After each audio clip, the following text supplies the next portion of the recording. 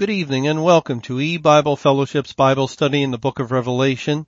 Tonight is study number 10 of Revelation chapter 6, and we're going to be reading from Revelation 6 verses 9 through 11. And when he had opened the fifth seal, I saw under the altar the souls of them that were slain for the word of God and for the testimony which they held. And they cried with a loud voice, saying, How long, O Lord, holy and true, dost thou not judge and avenge our blood on them that dwell on the earth? And white robes were given unto every one of them, and it was said unto them that they should rest yet for a little season, until their fellow servants also and their brethren that should be killed as they were should be fulfilled.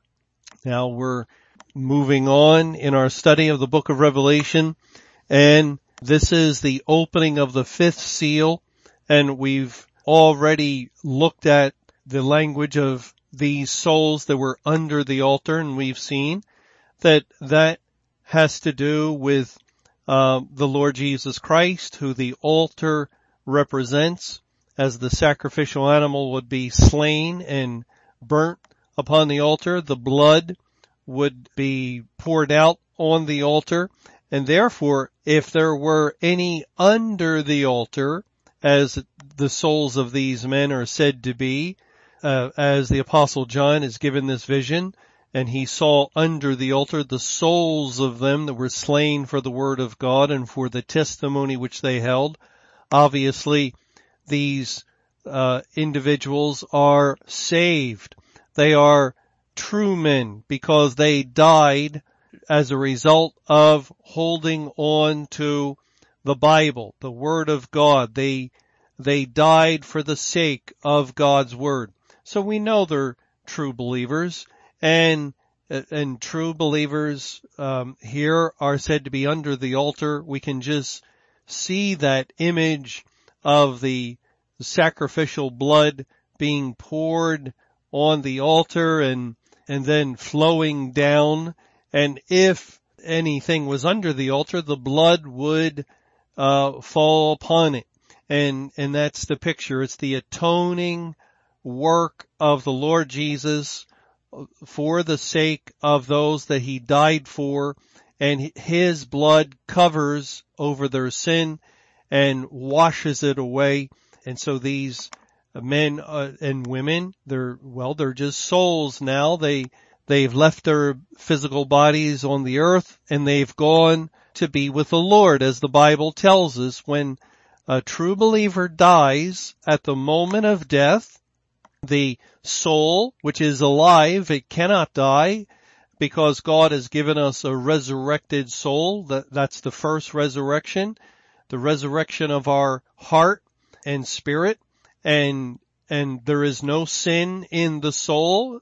It's a perfectly pure and holy new heart that God has placed within the one that he has saved. And the body is dead because of sin, because it's the old body, and there was no resurrection of the body as yet. That comes later. And therefore, the soul which continues to live goes to heaven to be with the Lord, and the body goes into the ground to await the day of the resurrection, which will happen on the last day, the day when God destroys the earth. He will resurrect the bodies of all his saints, and they will be joined together with the souls, as those souls have been in heaven with the Lord. And now, on that day, it's the time for the completion of God's salvation plan for the second resurrection, we could say, the resurrection of the body. And so they receive a new resurrected spiritual body, according to 1 Corinthians 15, something beyond our ability to comprehend. We think of bodies in the sense of something physical, yet God refers to it as a spiritual body. It's a body equipped to live in the new heaven and new earth, a body equipped to live forevermore, and a body equipped to live without pain or disease, without the effects of sin, like our physical bodies have experienced the effects and the consequences of sin. And that's why they're seeing corruption and then finally die. Well, these individuals, these people, they are God's elect.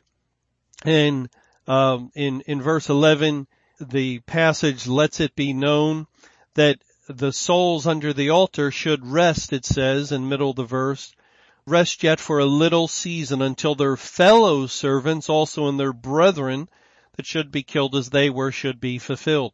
And that means that these souls we're seeing under the altar are not all of the elect, but a portion of the elect, and there's others that have to be killed as they were, and then that would be the whole, that would be the complete number of all those that God had chosen to salvation once their fellow servants are killed as they. Now we read in Revelation chapter 20, very similar language in verse 4, where it says, and I saw thrones, and they sat upon them, and judgment was given unto them. And I saw the souls of them that were beheaded for the witness of Jesus and for the word of God, and which had not worshipped the beast, neither his image, neither had received his mark upon their foreheads or in their hands, and they lived and reigned with Christ 1,000 years. Now, again, this goes along with the verse in Revelation 6 and verse 9. Their souls, doesn't mention bodies, and they're living and reigning with Christ for 1,000 years. And the 1,000 years is pointing to the completeness of what is in view. And what is in view? But eternity. That's how long God's people live and reign with Christ. When a person becomes saved, we're lifted up into heavenly places. But when a saved person dies, we go to be with the Lord. And these souls, they had their period of life on earth, and they were triumphant. They were victorious through Christ as God moved in them to will and do of his good pleasure. They lived their lives as a faithful witness for the Lord, and then they died and they went to be with him.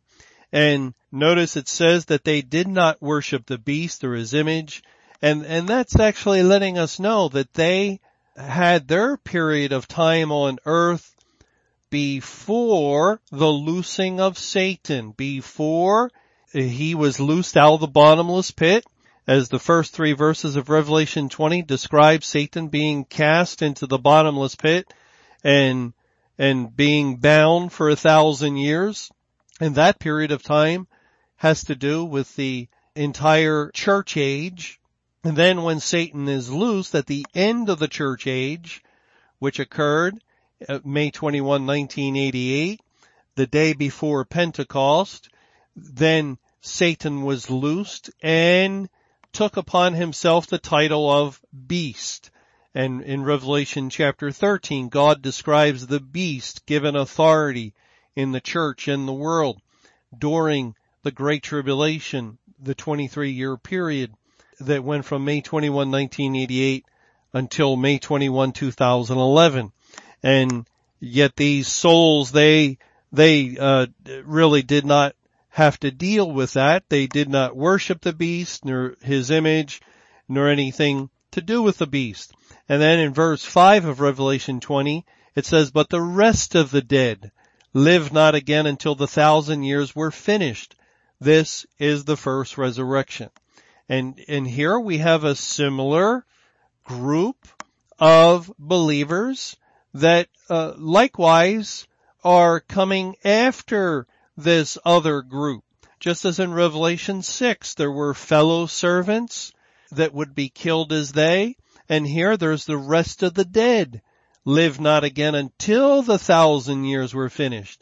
And that means that the rest of the dead would live again, or they would become saved during the time after the end of the church age, the time of the Great Tribulation. And the Great Tribulation is also identified as a little season, just as Revelation 6:11 says, they should rest yet for a little season, until their fellow servants also and their brethren that should be killed as they were should be fulfilled. So we do see that God has two particular groups of elect in view. One group, the souls under the altar, are crying out, how long until you judge and avenge? And then another group that relates to the little season. And in Revelation 20, two groups. Souls beheaded for the witness of Jesus that did not have anything to do with the beast. And then the rest of the dead who will live again after the 1,000 years or during the time of the Great Tribulation. And that's exactly what we'll find in Revelation chapter 7. Two groups are in view as the Lord refers to 12,000 being sealed of the 12 tribes of Israel, 144,000 in all. And then in verse 9 of Revelation 7, he says, after this I beheld, and lo, a great multitude, which no man could number. Again, two groups. 144,000, which Revelation 14 refers to as the first fruits, as the 144,000 are mentioned there, and a great multitude which no man can number. And it goes on to say in verse 13, the question is asked, whence came they, that great multitude? And verse 14 says, Sir, thou knowest. And he said to me, these are they which came out of great tribulation. Now, again, God is making a distinction. The first fruits identifies with the church age, with the Feast of Pentecost, as the New Testament church age began on the day of Pentecost in 33 AD. We read of that in Acts chapter 2, and continued until the day before Pentecost in 1988, after 1955 years of the church age. And then another time period comes, the end of the church age, the time when judgment begins at the house of God, and also known as the Great Tribulation. And the Great Tribulation is called a little season. It's identified as the time after the 1,000 years of Satan's binding in Revelation 20, and it's referred to here in Revelation 7 as Great Tribulation. We have these three major witnesses of the Bible pointing to two groups that will become saved overall in God's salvation program. The souls under the altar are the first group. They are those that are saved during the church age primarily. That's at least the picture God is giving us. Of course, He saved saints in the Old Testament, but God's overall plan of evangelizing the world began in 33 AD, and that's when the vast majority of people will become saved. The number saved from the beginning of time until 33 AD is relatively small. As we look at Israel's history, it was only a small number here and there that were true believers that God saved. But then on the day of Pentecost, 3,000 are saved in one day. And that, so to speak, kicks off, or it's the inaugural of the church age, as God begins to send forth His gospel into the nations. And even throughout the 1955 years, many more were saved than in the Old Testament, but still nothing in comparison to God's final plan when He would allow the population of the world to explode to billions of people, to 7 billion, or about 7 billion before the time He would end His salvation program. And He determined to save a great multitude out of the little season that came right before the judgment on all the world when he would finally shut the door to heaven. And so we see reference to this overall plan of God's salvation here with the souls under the altar, and then in verse 11 reference to their fellow servants. Now, let's also look at Revelation chapter 18, because in our verse, in Revelation 6:10, the souls under the altar cried with a loud voice, saying, "How long, O Lord, holy and true, dost thou not judge and avenge our blood on them that dwell on the earth?" The souls are crying out. Now, we're not to think that there are the souls in heaven that are demanding vengeance constantly of God, that they're vindictively wanting retribution on those that had anything to do with their death.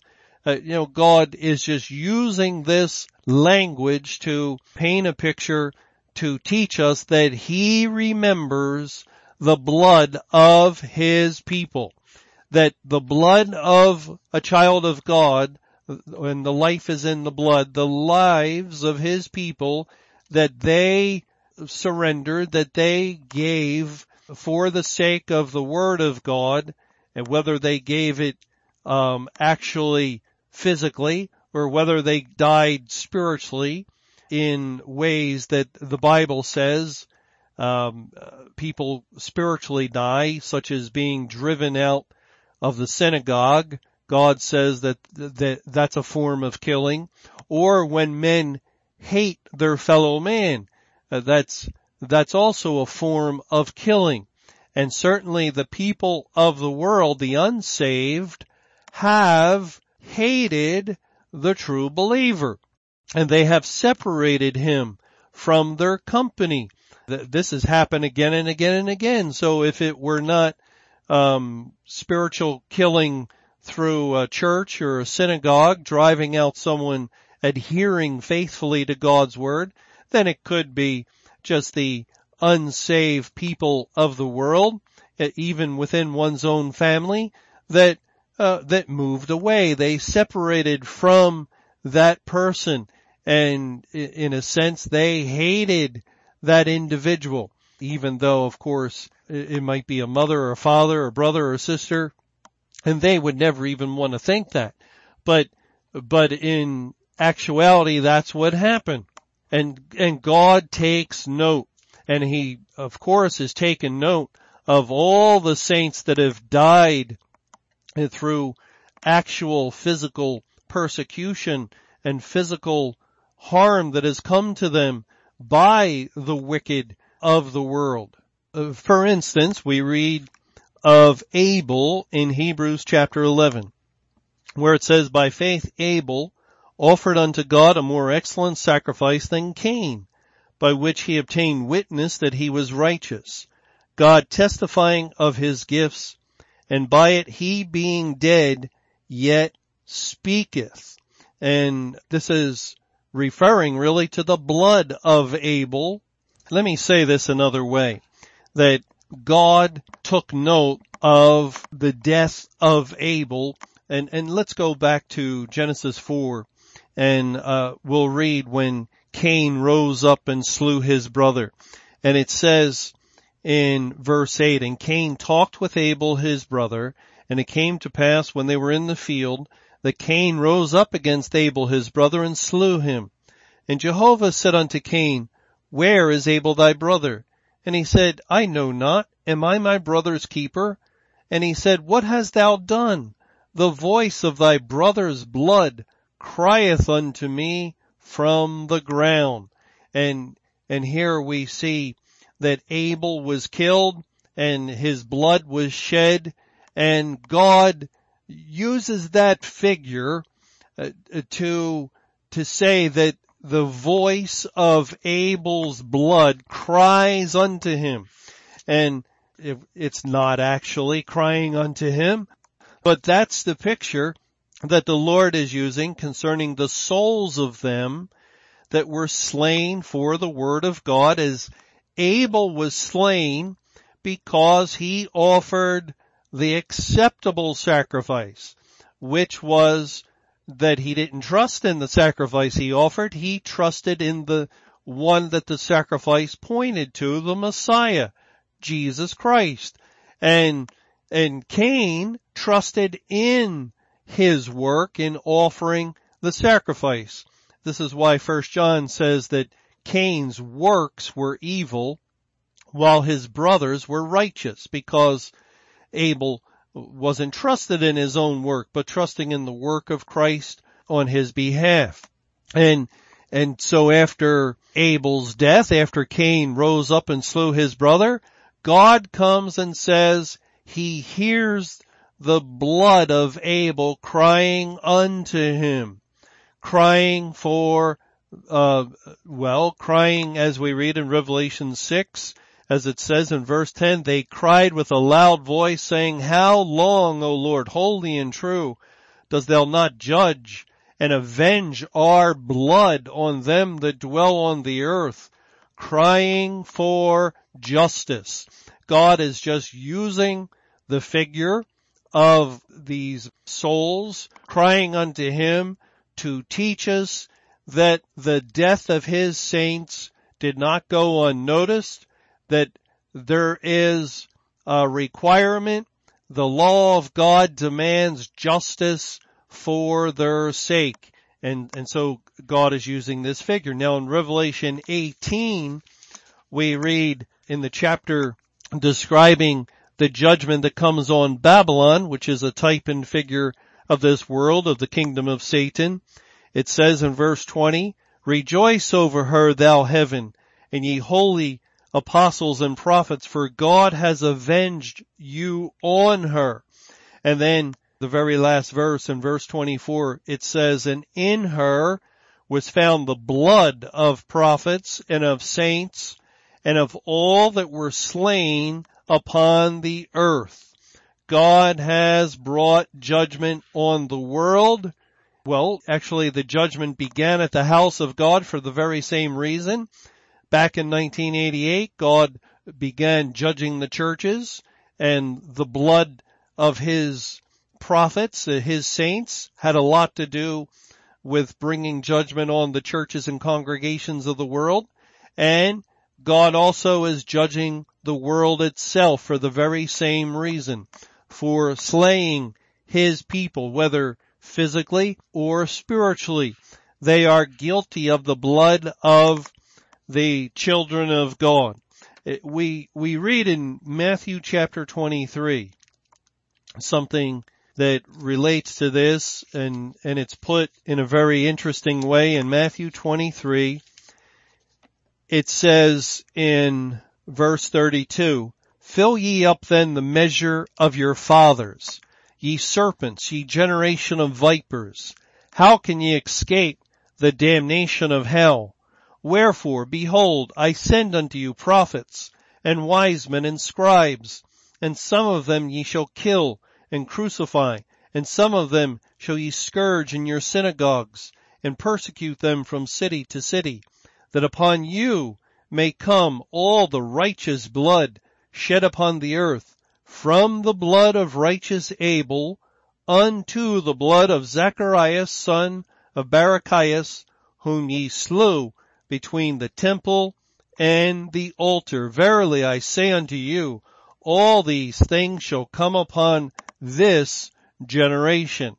Now, this is why there are some theologians that say that the temple was destroyed in 70 AD, and that's what Matthew chapter 24 is describing, because Jesus said that the judgment must come upon this generation. And of course they hear that with natural ears and natural understanding, and they think, well, obviously it had to do with the generation alive at the time of Christ, rather than searching the Bible and looking up the word generation. And then we find there is reference to an evil and adulterous generation. It is a generation of evil and a generation that has been around since man's fall into sin, ushered in and brought to pass evil into the world, and therefore mankind has entered into a generation of evil since that point. It says in Luke 16, in another one of the Lord's parables, it says in verse 8, and this is the parable of the unjust steward who was commended. It says in Luke 16 verse 8, and the Lord commended the unjust steward because he had done wisely. For the children of this world are in their generation wiser than the children of light. See, it's all one generation in God's sight. It's the generation of evil, the generation of an evil and adulterous generation that seeketh after a sign. Christ would say when some would come tempting him, seeking a sign. It's why Luke 21 says, this generation shall not pass away until my words be fulfilled. It's not that particular generation alive at that time, as Luke 21 had to do with the end of the world.